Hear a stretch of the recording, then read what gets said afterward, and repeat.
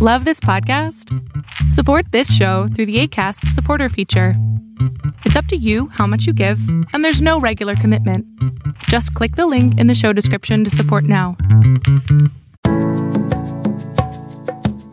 Welcome to Solving the Puzzle with Dr. Datis Karazian, informing you about evidence-based strategies for autoimmune disease, brain health issues, Hashimoto's hypothyroidism, gut health problems, and many other chronic health conditions. If you enjoy this podcast, you can find more information on today's episode and other topics at drknews.com.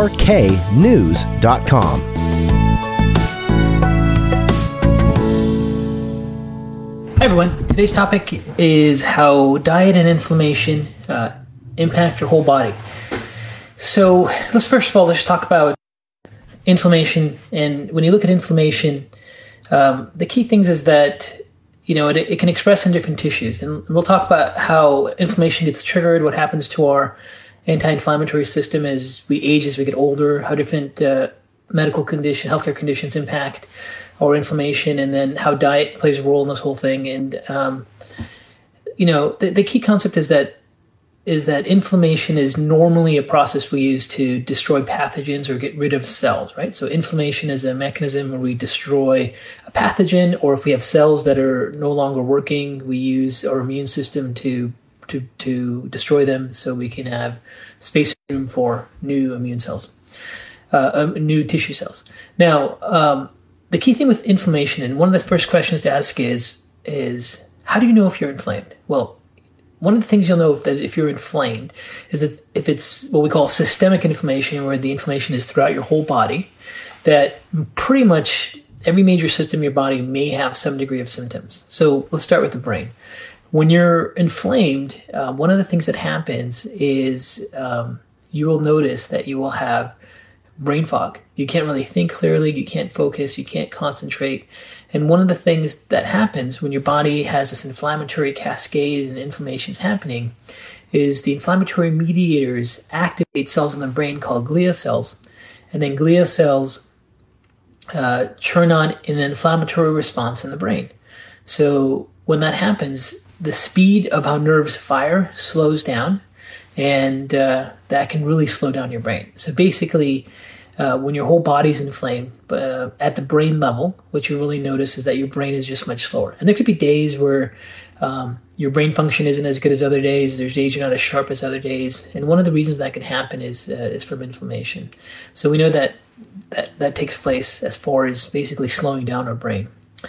Now, another thing that happens when we have systemic inflammation is we have an impact in our energy powerhouse, mitochondria in our cells. And each one of our cells has a factory where we make energy called ATP. And there's a process called mitochondrial oxidative phosphorylation, or uncoupling, where we produce energy. Now, these mitochondrial pathways can, as we say, uncouple when there's inflammation, and they become less efficient. So another key thing that happens when the whole body is inflamed is that a person will get really, really tired, right? So brain fog and then fatigue is really common. And this can also impact specific tissues. So if it impacts muscles and mitochondria in muscles, it's really common just to feel like a heavy arm, a heavy leg, just feel like your muscles don't move. You may have a hard time recovering. So those are like the main clinical presentations of systemic inflammation. Now, if there's inflammation in the gut, in the gastrointestinal tract, you could have severe bloating and distension and feel those types of reactions. So it can have inflammation in your blood vessels, which can injure blood vessels. You may not have any symptoms, but that's part of the process. And overall, when your body is chronically inflamed, it does speed up brain degeneration, joint degeneration, promotes chronic diseases. It's just, not the best thing. So if you're always tired, fatigued, your brain is slower, your muscles hurt, that could be a sign that you just have some degree of systemic inflammation. Now, the other key thing about inflammation is that inflammation puts fuel on the fire wherever there are injured cells or where there's already some fire. So, for example, if you had torn your lumbar disc, you had a disc injury or herniation, when you get inflamed, it might go right to your back. Someone else may have had a traumatic brain injury and they've injured, let's say, their frontal lobe. And when they get inflamed, they lose focus and attention and concentration. Someone else may have had injury to the brain in a different area, maybe their cerebellum, and they get inflammation, they get dizziness or vertigo or whatever the case may be. Someone may be suffering from degeneration in their hand from injuries, some kind of arthritis. So when they get inflammation, it just goes right to where that injury is. And if you have that, even though it sounds terrible, it does give you a clue that your body's inflamed. So if you have an injury that gets activated, it's a clue that there is something triggering that response. And for some people, like making a drastic change to their diet makes a huge impact on those types of symptoms. So they kind of have an early signaling system that the body's inflamed because they actually feel it wherever their past injuries have been. Now, when you're looking at this whole systemic inflammation part of it, it's really a battle that we all have to deal with as we all get older. And some people end up with conditions that turn on the immune system very aggressively that really then promote this chronic systemic inflammatory response. Now, when you're looking at what causes inflammation, right? So why do we get... So first of all, you should know that your inflammatory or anti-inflammatory system that fights inflammation starts to decline as you get older. So just age alone, for many of us, is going to start to decline our ability to deal with inflammation. So as we get older, we get more inflamed. And sometimes what we call aging and just not feeling good and not be able to recover and body hurts all the time and can't think and can't focus is really just based on the inflammatory system being activated without enough counteractive anti-inflammatory mechanisms. So when you're looking at inflammation, the next question to ask is, okay, so, I feel awful if I have inflammation. My brain slows down, my body hurts, wherever there's injury, it gets worse. And if it's in the GI tract, you could have breakdown of your tight junction, you get bloating and distension and all the things that go along with that as well.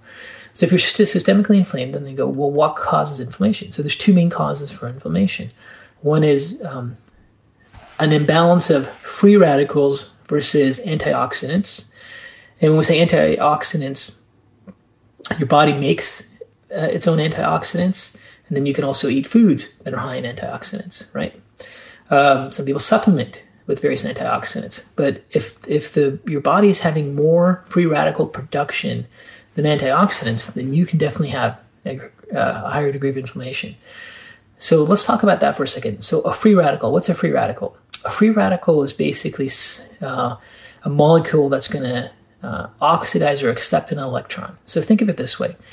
There are some chemicals that are free radicals that will basically change your other cells. They'll take an electron from another cell, and that'll cause those molecules. They take an electron from a molecule, and when they take a molecule from that cell gets destroyed. So things that are free radicals are things that are harmful to us, right? And one of the things that makes them harmful to us is because they impact our molecules. So formaldehyde or benzene or chemicals in the environment, toxic poisons, those things are all classified as dangerous for us or carcinogenic because they're high in free radicals, right? And these free radicals are unstable molecules that have to take an electron, and this then causes tissue destruction. Now, our body's defense against free radicals that we're all exposed to is to make antioxidants. And there's different antioxidant systems in the body. One's involves the production of an antioxidant called glutathione, and one involves the production of an antioxidant that your body makes called superoxide, right? And one of the things we know is just that aging alone declines the activity of the enzymes that make our own body's natural antioxidants. So that's a key thing, that we can have decreased production of antioxidants. So as we get older, we become much, much more sensitive to free radicals. Now, free radicals could just be environmental. Free radicals could be pesticides, chemicals in food. Free radicals could be in your home. Maybe you have lots of chemicals in your home. But the point is, or you may be start to become sensitive to like car exhaust or cigarette smoke or something, or you may feel worse when you're around those things. So those are that's the basic concept of one main mechanism of inflammation. So one main mechanism of inflammation is you get exposed to free radicals, and do you have the ability to have enough antioxidants to deal with it? And the way antioxidants work is these free radicals are trying to manipulate electrons, and what the antioxidant does is just takes the bullet so your cells don't get injured, right? So instead of the free radical going through and, let's say, damaging your joint or damaging your brain or damaging another tissue in your body, an antioxidant comes in and then stabilizes that free radical molecule so it can no longer injure cells, and then your tissues are protected. Now, if you don't have enough antioxidants, those free radicals destroy the tissues, and then those injured cells then activate your immune system to destroy them, and that triggers the whole inflammatory response. And when we say inflammatory response, when the immune system has to get rid of tissue or deal with a pathogen or get rid of a cell that's been injured by a free radical, it produces what are called cell protein cytokines. And these cytokines then cause what we call inflammation, so that the activation of brain fog, muscle weakness, the mitochondria making energy not working, those are all generated by the immune system. So in a sense, you get exposed to, let's say, air pollution. Air pollution is going to have a different impact on different people. One of the reasons being not just the chemical, but their pre-existing antioxidant status. So if these molecules come in, and there's lots of free radicals, for some people, they'll have a high degree of antioxidants produced. They'll immediately quench it. There's no effect. The person doesn't notice anything. For someone else, their free radical load is greater than what they have enough antioxidants for. So then the free radicals start to destroy tissue. Once the tissue gets destroyed, the immune system has to now get rid of these injured tissues. It gets activated, produces these proteins, and the whole body gets inflamed. So one of the most overlooked things is just this relationship between, free radicals and our antioxidant systems. Now, typically, we're going to go back to this in a second here, but what helps us make our own antioxidants? So one of the most impactful ways to raise your own antioxidants is basically to exercise. And when you exercise, what happens is you actually create oxidative stress. Like your body is actually in the exercise period where tissues are breaking down and you're tearing muscles and you're running and hitting your tissues, and those tissues are dealing with the trauma. That's actually an inflammatory state. So you actually create some free radicals when you exercise. But then what happens is after you're done exercising, your enzymes called glutathione peroxidase and superoxide dismutase, these enzymes get turned on, and you get high production and massive production of antioxidants that last for hours and hours and hours and hours after your workout, that then have a protective effect. So we know that, for example, one of the best ways to raise your own antioxidants is to exercise. And this is why when people start to get really inflamed, they go downhill, because just exercising is really hard for them because their body hurts and they feel tired and they can't recover from a workout. But once they kind of figure out how to break through that and start to move and start to work out, they'll start to make their own antioxidants, and they notice they're just not as inflamed as they used to be. So inflammation is critical. And many studies done on pain, chronic pain management, because inflammation drives pain, has really found that the single variable that has the biggest impact in getting rid of chronic pain syndromes is to have movement and exercise. So that movement and exercise is actually changing the chemistry of your body to make your own antioxidants. Now, foods can do two things. Foods can support the enzymes that make antioxidants. Like, for example, one of the main antioxidants your body makes is glutathione.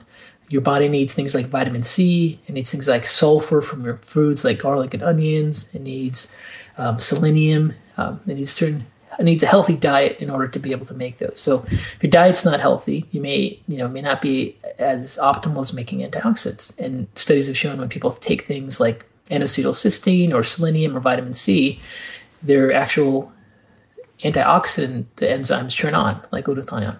So we know that a healthy diet's important and movement's important.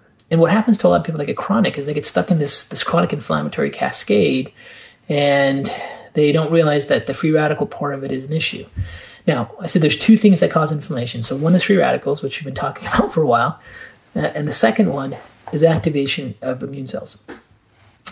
And your immune cells can be activated by the environment. It could be from foods you ingest, it could be from infections, or it could be from environmental chemicals.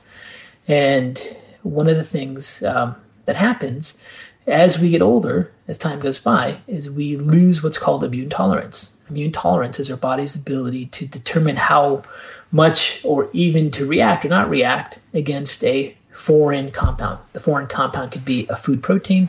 The foreign compound could be a pathogen. The foreign compound can be a chemical or things like that. And the ones we're really concerned about is chemicals and foods, right? We want our body to be able to deal with pathogens.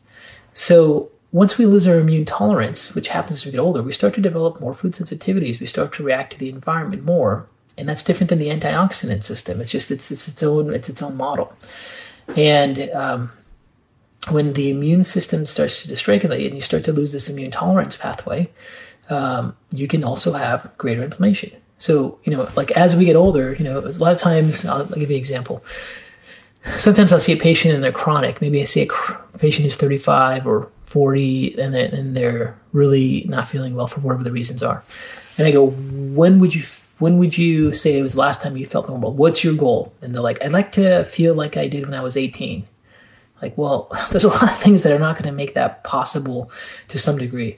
As we get older, we have things that happen to our cells and tissues. Now, that's not to say that some people don't. Some people have very, very fit immune tolerance. Some people have very, very high antioxidant production, and they feel like they're 18 even though when they're 40.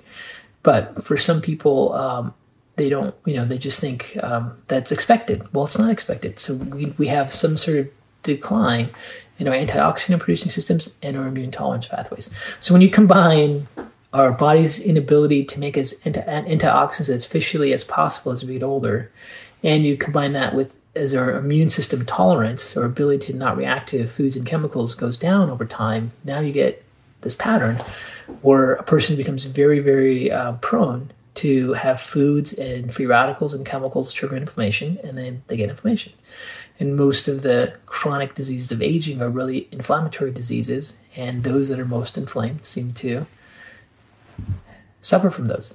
And then you have people that throughout their entire life, they've worked out, they've exercised, they ate really well, they reduced unhealthy foods. And, foods can have free radicals. Like when you fry foods, you're eating free radicals. Bronzing, caramelization of foods, or, barbecuing foods, the charcoal, those are all free radicals. So if someone's been eating a lot of, foods that are very inflammatory, and not eating enough anti-inflammatory foods, that can be an issue. And we also can get antioxidants from our diet. Instead of making our own, we can get antioxidants we ingest, but then protect us from free radicals in our environment. And then those antioxidants are basically foods that have a lot of color, like blueberries, acai, broccoli, salmon.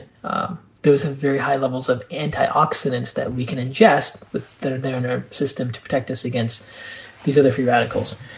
So, when we go back to the topic, how diet and inflammation impact your whole body, let me kind of just recap really quick, just to make things simple.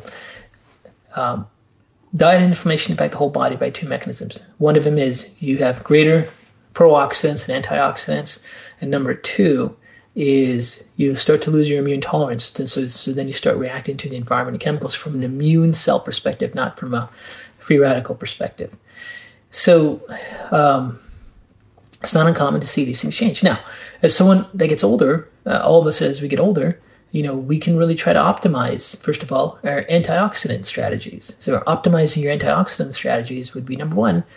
But studies clearly show that exercise and movement make a difference. So if you exercise regularly, you'll have a higher production of antioxidants. And once you get in that routine, then you start to develop those on your own. When you become sedentary, you produce less antioxidants. The other key thing is you can ingest foods that are high in antioxidants. So eating very good, colorful vegetables and fruits really have high sources of antioxidants. You can supplement with antioxidants. You can take superfoods like acai extract or blueberry extract. You can take things like vitamin C, vitamin E. They have antioxidant properties. There's no shortage of different antioxidant supplements in the nutritional world, right? There's lots of things available. So those are things you can do with the free radical part of it. At the same time, if you can try to reduce your exposure to pro-inflammatory free radical producing foods, fried foods, partially hydrogenated foods that come in a bag or box, caramelized, heated foods where you get changes in the color of the food, which tastes great, but those are free radicals. So those are the key things with that. Now, as far as the immune part of it goes, the immune part of it is your antioxidant system, your immune tolerance system, I should say, not your another part of the inflammation. Sorry, is your immune part of it. And as you get older, you can lose your immune tolerance. Now, the easiest way to improve your immune tolerance from diet and lifestyle, and we'll take questions here just in a second. So thanks for hanging in there. Is by diversifying your microbiome. So if you eat a diverse list of vegetables and fruits, and hopefully very diverse color vegetables and fruits, you can then also improve your gut immune tolerance, which will make you less reactive to foods and chemicals from the environment if your tolerance improves and your microbiome gets more diverse. And that also provides antioxidants. So, it always comes back to the same thing. If you eat a diverse list of vegetables and fruits, and exercise and move, you have significant degrees of protection. Now, there are times when people do that and they still inflamed. A classic example is a patient that has an autoimmune disease. A patient that has an autoimmune disease may go, hey, listen, I exercise every day. My diet's super clean.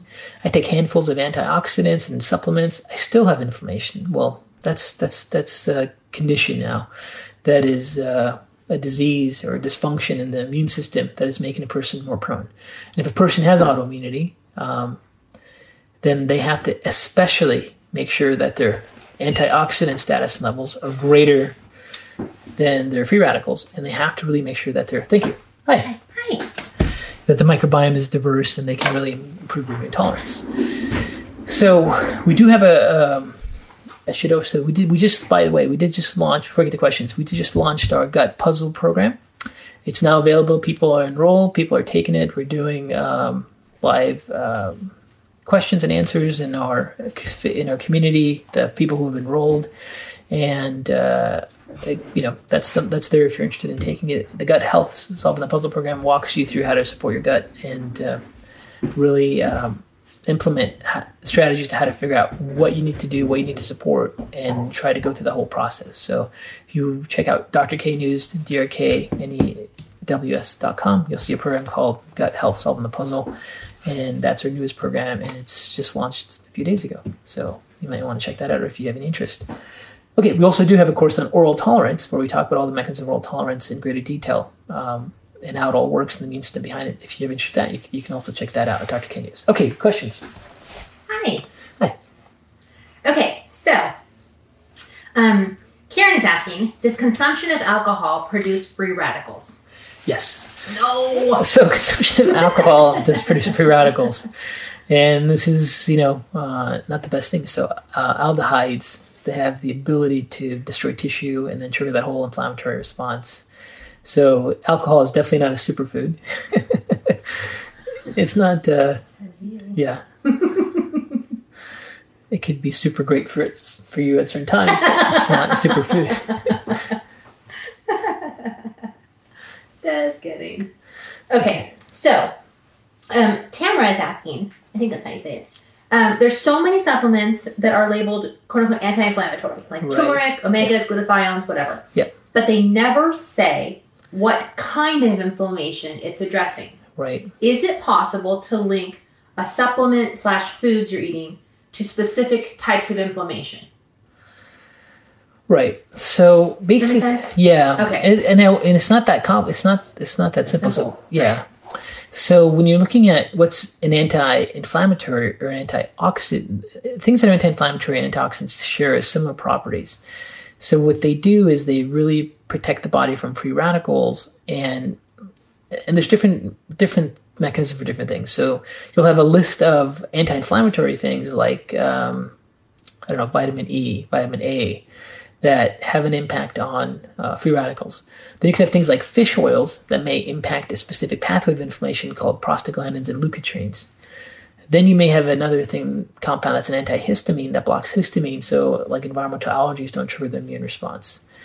Then you have compounds like resveratrol or turmeric that block a specific pathway called NF-kappa B that triggers the inflammatory vicious cycle to produce these proteins within the cell. And in reality, a lot of these compounds kind of do a lot of these things all at once. So it's going to be kind of hard to do that. Now, in a real clinical setting, if you see someone who's got lots of pain and inflammation, and you just see that they don't have any healthy fats in their diet, they may benefit from fish oils because that may be a prostaglandin pathway. If you see someone who's got lots of chronic pain and inflammation, they just don't eat any antioxidant foods, things like turmeric, resveratrol, pomegranate extract, acai could be very beneficial. And if you want to just kind of get a spectrum of like all the different antioxidants, I would say the top ones would be, or anti-inflammatories, I should say, would be resveratrol and turmeric. There's lots of good research behind those, very effective. Pomegranate extract, I really think is fantastic. Acai extract is really fantastic. The classical ones, vitamin A, vitamin C, are very simple and easy. They have very good antioxidant properties.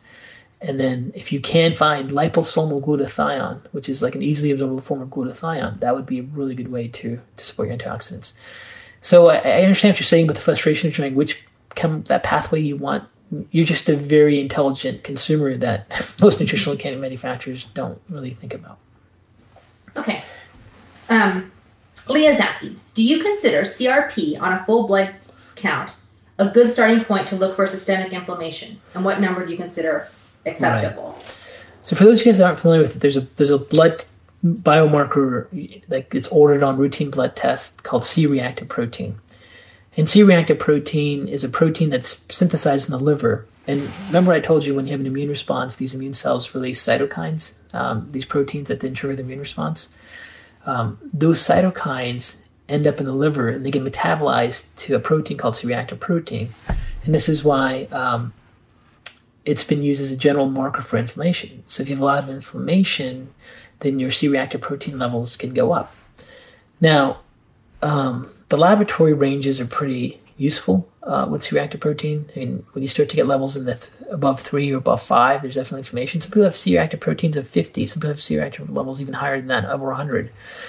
But there's people that have significant and severe inflammation, and they don't show up with any abnormalities in C-reactive protein. And part of the reason is because they're making cytokines in a different pathway that isn't metabolized into C-reactive protein. So C-reactive protein isn't a measurement for all inflammation. However, if you have a high C-reactive protein, let's say your C-reactive protein levels are 9, you can use that as a baseline to see if your inflammation is going down. Now, typically, when you see your C-reactive proteins really high, let's say above 5 or 6, there's some kind of usually inflammatory condition. It could be an infection, it could be an autoimmune disease, it could be, anything really that's triggering your immune response that's chronic. So you really want to try to identify it. But don't let C-reactive protein be your only biomarker because not all inflammatory pathways will increase production of CRP. Okay, Kami is asking, in your book, Why Do I Still Have Thyroid Symptoms? You recommend glutathione and dismutase as liposomal creams. Why is that better than oral supplementation? So there's different ways to take antioxidants.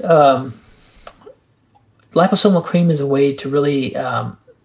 So some liposomal creams can get into actual circulation and have an impact on raising levels.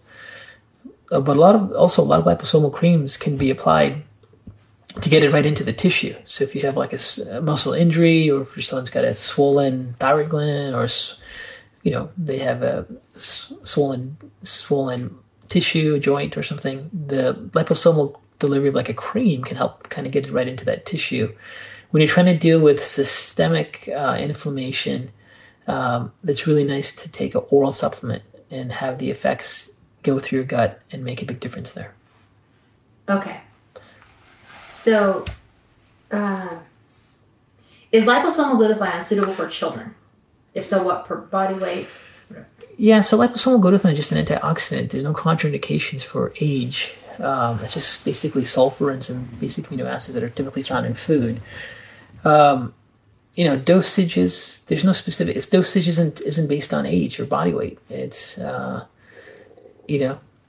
type of glutathione you can take sometimes can cause like stomach irritability if you take too much. But there aren't any specific guidelines or standards for glutathione levels based on age and dosage. So, what you're really left with is what's available to you when you go to the health food store and you have, let's say, a source. And then you can just try the standard dose and see how they do. And if it's a child, you can, start small and then work their way up and make sure that their system can tolerate it. Because things like for some antioxidants are still, your body has to be able to digest them, right? Like glutathione, and your body has to be able to process sulfur. It's very high in sulfur.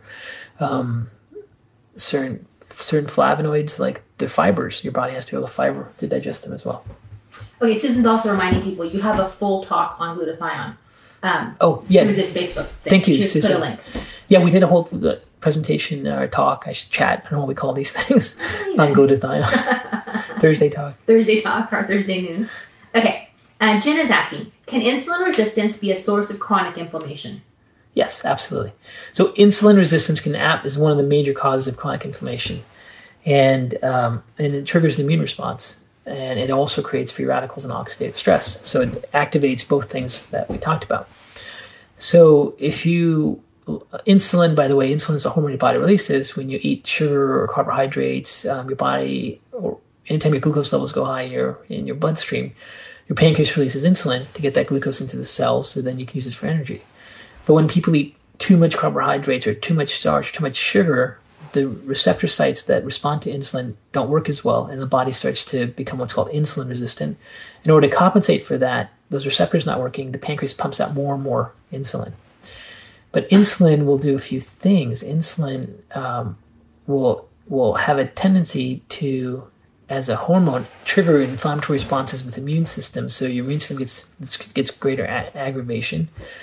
And then also, if a person gets insulin resistance where they can't carry the glucose they had from the meals into their cells, free radicals start to destroy that glucose and produce what are called advanced glycation end products.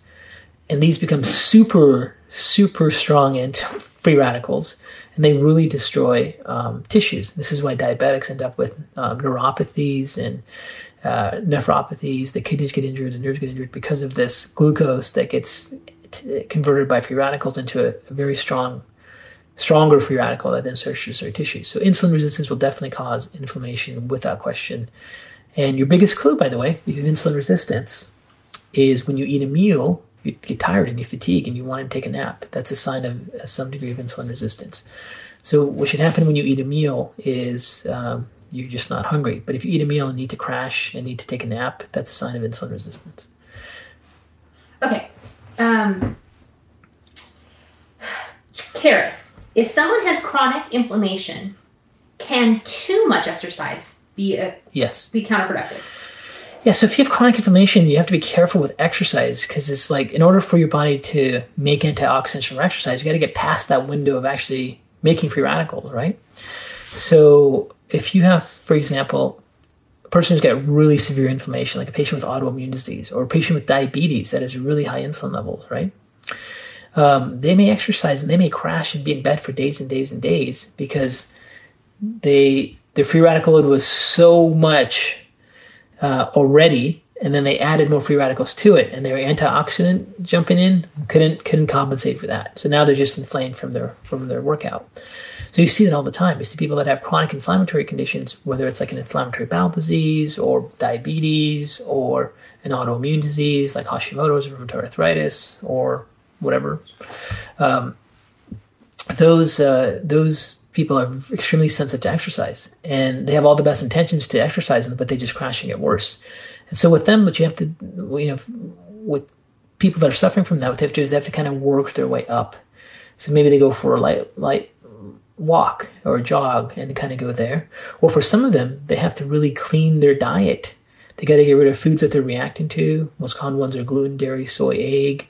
They have to start eating a diverse vegetable plant fiber diet to diversify their microbiome, get rid of the fried foods, and really change their free radical inflammation load first, and then implement exercise so they don't crash and fall apart as much. But those things that absolutely happen. So you have to have some degree of potential to, when you exercise, to get through that free radical initial response to then make your antioxidants. And if you can't get through it, then you may have to work with diet and lifestyle, diet and nutrition to then change your free radical load and down a little bit, and maybe even take some antioxidants, get that up, so then you can start to exercise and not fall apart. Okay, Alexander's asking, What is the relationship between inflammation and stress? Oopsie. Right. So this is... It went away. He basically was saying when he gets stress symptoms, his tennis elbow flares up. Right. So there's relationships there that are published in the literature. And it's part of a mechanism called neurogenic inflammation, where high stress activity in the brain turns on the stress response in the brain. And this then turns on chemical pathways called C fibers, and different inflammatory substances like substance P that then cause inflammation. And it's not just, so lack of sleep also causes that, and stress causes that. Unhealthy social relationships cause that. So you can get inflamed not just from diet and food. You can get inflamed from unhealthy relationships. You can get inflammation from lack of sleep, and just from stress in life. Those things can all really trigger the inflammatory cascade. So the mechanism that's known to cause these is neurogenic inflammation, and this is part of what they call the neuroendocrine immune response. Neuro being brain, like your cognition, your thoughts. Your brain needs to have sleep for this system to work. And also, unfortunately, as we age, our neuroendocrine immune system becomes less efficient. So we're more prone to this neurogenic inflammation. No. Yeah. So, that's the key thing. As we get older, as we all get older, you have to really make sure you focus on improving your gut. Absolutely. And improve your microbiome diversity and really eat a lot of antioxidants. Your body's not making as much as it used to. It's really important to get some type of physical activity in. It's really important. Now, sleep really matters. Social relationships really matter because they can really make you unhealthy. You can really not function well if you are in an event where you get so stressed out being around certain people. So all those things start to make a bigger difference on your physiology as time goes on. So they're important to address. So thank you for bringing that up. Yeah, you can definitely have neuroendocrine immune responses to as a trigger for inflammation. These are all under the field of neurogenic inflammation, and it's basically stress or sleep, and healthy social relationships can all do that. Yeah, that's beautiful stuff. And that's important too, because you could have someone who's really inflamed. They're going, I don't have any more foods to cut out. Right. I'm taking handfuls and bags of supplements. And you go, well, what else is going on? I hate my job. I hate my spouse. I hate my... I'm not getting enough sleep. Yeah. I hate my everything. And then like, well, that's going to cause, inflammation from a different mechanism. Right, exactly. Okay, so then Vera's asking, what are markers of neurogenic inflammation? Is there any way to measure them? Measure them. There's no laboratory test to measure neurogenic inflammation commercially, like you as a patient walk in and do it. These are all done in research labs with specific tissue cultures and cells. So you can't just go to your doctor and go, I want to get my neurogenic inflammation system checked. We don't have the ability to do that. Okay. Yeah. Okay. So Ginny's asking, can turmeric be helpful for dampening inflammation no matter the source of the inflammation? Is it just a good general overall inflammatory dampener? Turmeric. So turmeric has curcuminoids, and curcuminoids, so not all turmeric's the same, by the way. So the higher the active curcuminoids is going to be a factor in how much inflammation it quenches. So if you have, whenever you use turmeric, you want to use high curcuminoids, active curcuminoids, to really support you. And the curcuminoids have a general anti-inflammatory effect, and there's multiple review papers published now on benefits of all different types of mechanisms throughout the body. So it'd be a good idea to take. Everyone's got to have to look in their life and go, what's the cost benefit value? For some people, they'll take turmeric and go, I don't feel any better. It's not worth the cost for me. For other people, they're like, I'm going to take turmeric because I believe in prevention and I think it's going to help me over time. So people have different cost benefit ratios, right? So in our family, we take flavonoids and curcuminoids and everything every day, and I take them. I don't necessarily notice a big difference, but I trust the physiology that it's impacting over time is going to have a positive effect for me. So the cost benefit is there for me. For other people, it may not be. So turmeric is a very good general antioxidant, anti-inflammatory compound, but it may not be your mechanism. You may have your inflammation triggered by the environment, by pollen or things that you're breathing or dust. Mm-hmm. And maybe a natural antihistamine will be a greater anti-inflammatory for you.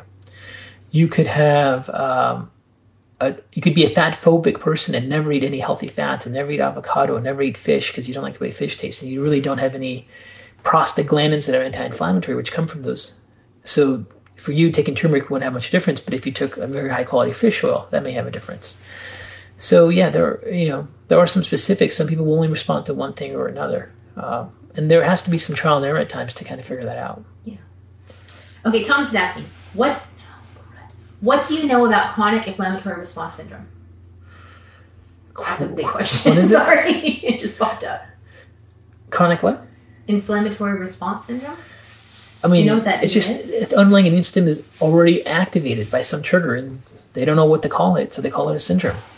A lot of people would fall underneath that category, to be honest with you. It's just basically a non-obvious form of chronic inflammatory triggers that are making the immune system overactivated. And it goes back to, is it environmental? Is it allergies? Is it sensitivities? Is it lack of antioxidants? Is it loss of immune tolerance? You kind of have to go through that thought process to manage it. Okay. Evelyn is asking, as I have heavy metals, is it still okay to take glutathione? Well, let me tell you, everyone's got heavy metals. You're not alone.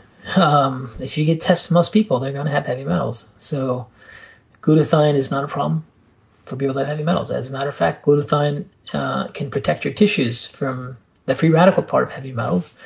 And then glutathione has actually been shown to have some natural chelation properties where it can maybe bind and help eliminate some of those chemicals out of the body. Some of these have been done in animal studies. So glutathione is not contraindicated if you have heavy metals. It's actually, if you have any kind of environmental load and you want to decrease the exposure in your cells with the free radical perspective, you should take antioxidants, and glutathione is a great one. Okay. Debbie, do you see loss of tolerance happening with breast implants? So loss of oral tolerance. Yeah, so loss of tolerance can happen from, well, here's the thing. Not everyone who's going to get breast implants is going to get sick, and not everyone who is exposed to a chemical is going to have a reaction. Yeah. So there's different things that cause loss of immune tolerance. And for those, by the way, that have already lost their immune tolerance, they may be the ones that really react to a breast implant, or really react to bad air quality day or something like that, right? But you can lose your immune tolerance for lots of different mechanisms. It could be chronically exposed chemicals can dysregulate your immune cells. You can have inflammatory diet that breaks your tight junctions. You can have various things that disrupt what are called regulatory T cells. We don't really know all the different triggers that cause someone to lose immune tolerance, but implants themselves shouldn't cause you to lose tolerance to some degree. However, for some people, they're extremely sensitive to the chemicals in implants, and they don't have enough antioxidant reserves, and that can start to break down barriers. So it's possible that it can play a role, but it's not directly linked that if you get implants, you're going to lose tolerance, right? You may lose tolerance because your immune system is not healthy enough, your antioxidants is already not there, and then that increased chemical load, adds another factor into the overall load you have that then may tip a person over the edge. Okay, I don't really understand this. Maybe you will. Okay. Trita's asking, some say taking supplemental glutathione messes up with the natural body, the natural process of glutathione.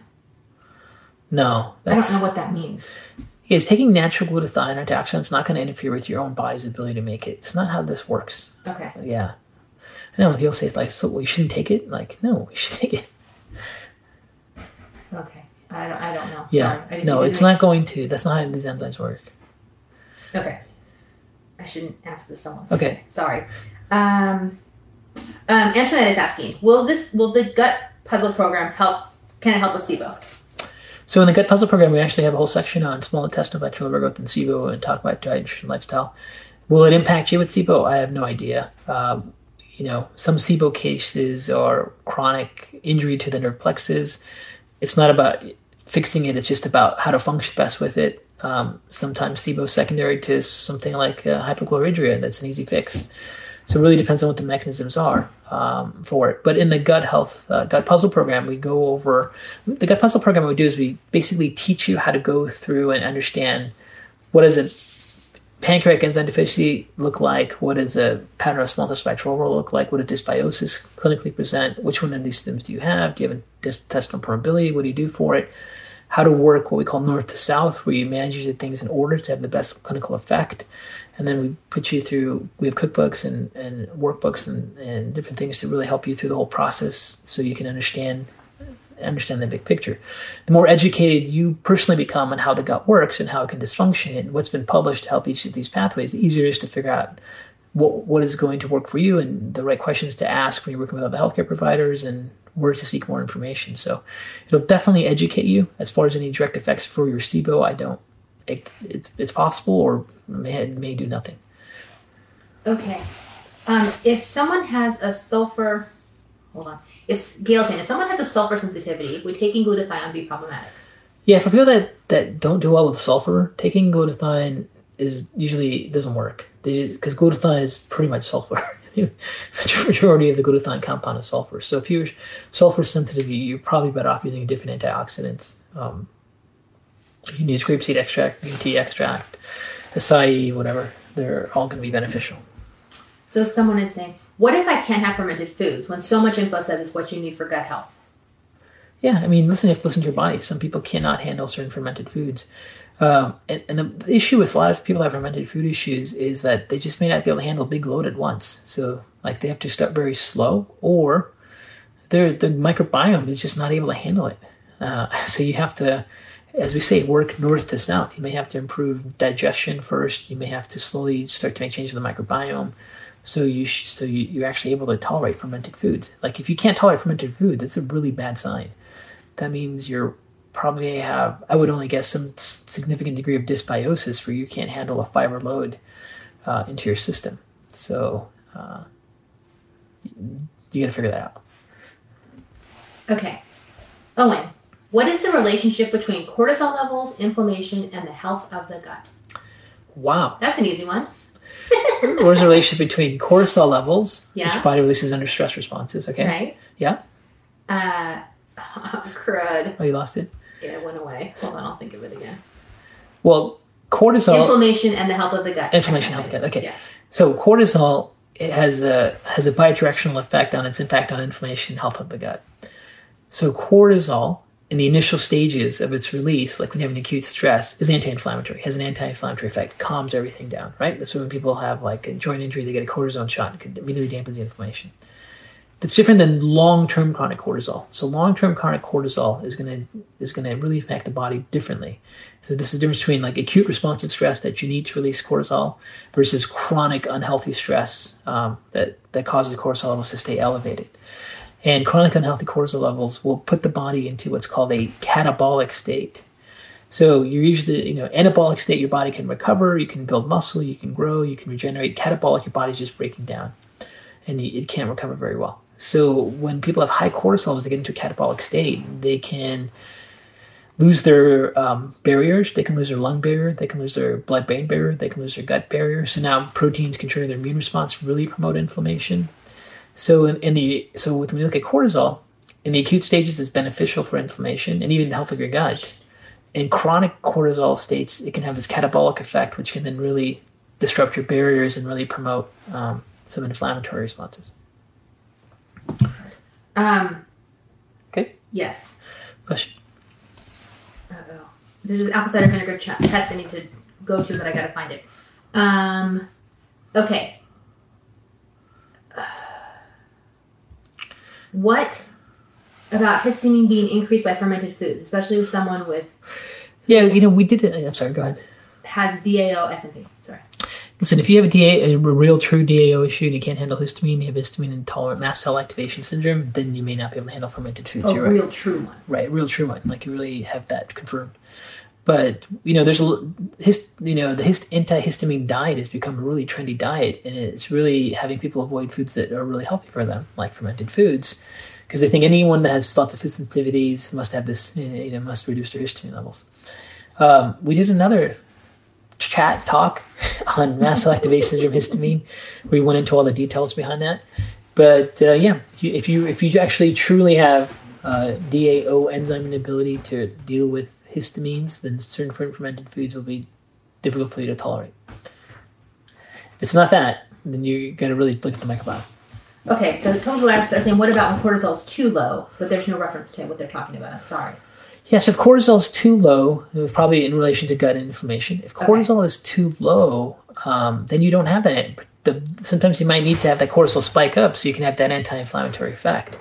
So you can also see people that have chronic pain and inflammation disorders where they just don't have any cortisol reserves anymore. So, again, cortisol should be able to spike up when there needs to be an anti-inflammatory effect and just burst out, and that really calms everything down. So if you're flatline and you can't really raise your cortisol, you won't be able to, you may have some inability to adapt or deal with stress, right? Inflammation, I should say. So you're going to have this balance of cortisol. You need to be able to produce it when you need to. So if you're flatline, that's not good. And then if it's high all the time, then that puts you in a catabolic state, which is also not good. So it's got to be, again, balanced, right? Okay, so Susan's asking, on the apple cider vinegar challenge ebook, Dr. Karazian says if you are unsure whether you have a high or low stomach acid, ask your healthcare provider to run a lab test to measure your stomach acid levels. Which lab test does he recommend to determine this? Oh, that's a gastric Heidelberg test. That's a lab test. It's not many, you can find it out there. It's gastric Heidelberg test. Yeah. Say it again. Gastric Heidelberg test. Okay. High dose vitamin C can help with mast cell activation. Did we do a talk on mast cell activation? Yeah, we need to talk on that. Because people probably should look at that. Yeah, next question. High dose vitamins. Okay, never mind. Can you speak to chronic constipation, even though I'm eating a whole foods plant-based diet relieved by magnesium citrate? Right. So there's a lot of people that suffer from chronic constipation. They just don't know why, and they're eating a healthy diet, and they can't figure that out. So this is exactly why we put together the Gut Puzzle program, to teach you go through each of these steps. So intestinal motility is a really important mechanism in order for you to have normal digestion. And intestinal motility isn't just based on the foods you eat. Intestinal motility is based on your brain to gut access and all the nerve plexus in your gut.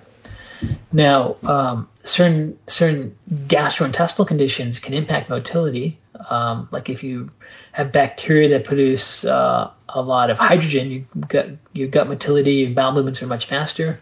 If you have lots of bacteria that produce methane, you may have your gut motility shut down. So you could have like a dysbiosis SIBO that could be causing that. But it also could just be because the brain gut axis isn't working. Some people get chronic inflammation in the gut and their gut nervous system degenerates. Some people get early neurodegenerative diseases that impacts their gut, and they start to have their nervous system in their gut degenerate, and they have motility issues. So those are some of the things you should think about. Brain gut axis pathway, and inflammation in the nerve plexus. It's actually a red flag. You really want to make sure you don't have any signs of past head injury that could be impacting your overall health. You want to make sure that you don't have any early signs of Parkinsonism. That's sometimes early Parkinsonism shows up in the gut first. The earliest symptom is chronic constipation that can last for 10, 20 years, way before anyone develops tremors, then followed by stiffness and rigidity. We go through all that in the Gut Health Puzzle program, by the way. And if those symptoms are there, then you really might have this neurodegenerative battle that you're dealing with. And for some people, if their nerve plexus is starting to degenerate, then you're going to have to take stool softeners and magnesium to optimize your gut function. Okay. How do you know if you have chronic high cortisol levels? Is there a test you can run or do? Yeah, so if you want to measure your cortisol levels to see if they're high, there's two ways to measure cortisol. There's different ways to measure cortisol. You can measure it in the urine, you can measure it in blood tests, in serum, or you can measure it with saliva. So if you're trying to look at functional levels of cortisol that you're producing throughout the day, the best test would be like a saliva cortisol rhythm. The blood cortisol tests that are available have ranges that are so broad that they're really only looking for disease, not just your overall function levels. And the urinary cortisol levels still haven't been validated enough to really trust them, even though some labs will measure urinary levels throughout the day and do like a cortisol map. Those are still not substantiated, whereas the salivary cortisol test is without any doubt a substantiated, validated test to measure cortisol levels throughout the day. So you might want to look under salivary cortisol profile testing to look at your cortisol levels throughout the day. Can you spell out the Heidelberg test, please? Nobody knows what you're saying. I have to spell it out. I got to look it up. I don't know. Okay, we'll get back to that. Yeah, get back to it. Okay. Does poor methylation affect the gut in any way, or does that just increase the propensity for inflammation throughout the body? Say that again. Does poor methylation affect the gut in any way? Wait. I found out Heidelberg. Okay. Heidelberg. One more time. Heidelberg. Yay! I think it's German. Okay. No. Okay. Next question. Michael, does poor methylation affect the gut in any way? Oh. Or does that just increase the propensity for inflammation throughout the body? Right. So poor methylation. So if you guys are familiar with it, methylation is like one carbon group, and your body has to be able to transport one carbon group for lots of different biochemical processes your body needs. And the transfer of that one carbon group is called a methyl group. So methylation is that process. So like hundreds of biochemical mechanisms are dependent upon methylation, right? So it's a really critical step of physiology. What they found is that when people don't methylate very well, that they can't convert an amino acid called homocysteine down to cysteine, and homocysteine is very inflammatory. And this is why some people, they get a routine blood test, their physicians will check something called homocysteine, because they've found that having your body not methylate well and having this homocysteine stay around your blood can really damage blood vessels. And it's been clearly linked to risk for cardiovascular disease. So if you don't methylate, you're probably going to have some issues with higher homocysteine, and that higher homocysteine can cause inflammation all throughout your body, including your tight junctions of your gut, and create an inflammatory pathway, inflammatory imbalance that way as well. Someone's saying, oh, like in Breaking Bad. I don't know what that Oh, Breaking Bad, right. is. That, Yeah, you're right. I should have thought about that. I've never seen that, so I don't know. It's not for you. No, probably not. Okay. Good to know. Okay, that's funny. So, oh gosh, hold on, sorry. Carmen is saying, in the management of SIBO, the FODMAP diet, right? Yeah. Sorry, this Facebook is so bad today. Must be followed. For how long? Or is it indefinite? Thank you. Right. For SIBO, the FODMAP diet has to sometimes be indefinite. Depends what the mechanism of SIBO is. So if there's actually damage and injury to nerve plexus in the gut, then your body will let you know it's forever, because the minute you deviate from it, you're going to feel it. So for other people, there's other imbalances that may be causing SIBO. Like, for example, hypothyroidism has been shown to cause SIBO, and they get their hypothyroidism treated, and they no longer have to follow any kind of SIBO diet or guidelines. So it depends on the mechanism. But the majority of people that have SIBO tend to have some injury to their nerve plexus, some degeneration there, and their body will tell them, like, you need to get off fructooligosaccharides and sugars and starches, or you're going to have some severe bloating and distension. And I think we did a talk just on SIBO recently, so that's also available. By the way, if you guys haven't follow us on Facebook, you'll get access to all the different talks we're doing. So, plus it helps us. We're trying to grow, and it would really appreciate if you can follow us on Facebook. So really quickly, Robin and Jamie are asking, Yeah. What factors do you look at to distinguish between chronic gut infections like SIBO, autoimmune neurology, and can butyrate be negative for SIBO? That's all in the SIBO talk. Like, you go into depth. Yeah. I just want them to know that please go look at that, because it's a big topic. Yeah, that was a big question, but I know we answer all of it in the SIBO talk, not to, because I only have a couple minutes. Right. It just won't make sense. That's what I'm trying to say. Like, yeah, please go to that. It's very easy. Okay, sorry. Sorry, the Breaking Bad comment just makes me laugh. I don't know what that is. I think. Okay. Good. One more question. Yeah. Can you speak a little bit? Oh my gosh. Sorry, the question was something like, can you speak a little bit about the antioxidant property of red meat? Antioxidant property of red meat. Yeah. Well, I don't really. Here's the thing: red meat is very high in arachidonic acid, and some people absolutely need arachidonic acid to balance out their immune system. But for most people, and that could have an anti-inflammatory effect. For a lot of other people, arachidonic acid is going to promote inflammatory pathways. So there's a pathway for inflammation that produces what are called prostaglandins, and prostaglandins can be anti-inflammatory or pro-inflammatory. And arachidonic acid promotes the pro-inflammatory. So like if you're having someone that's just eating the standard American diet all the time, red meat will probably add to that arachidonic load. Maybe it's not significant at all, or maybe for some people it is significant and causes inflammation.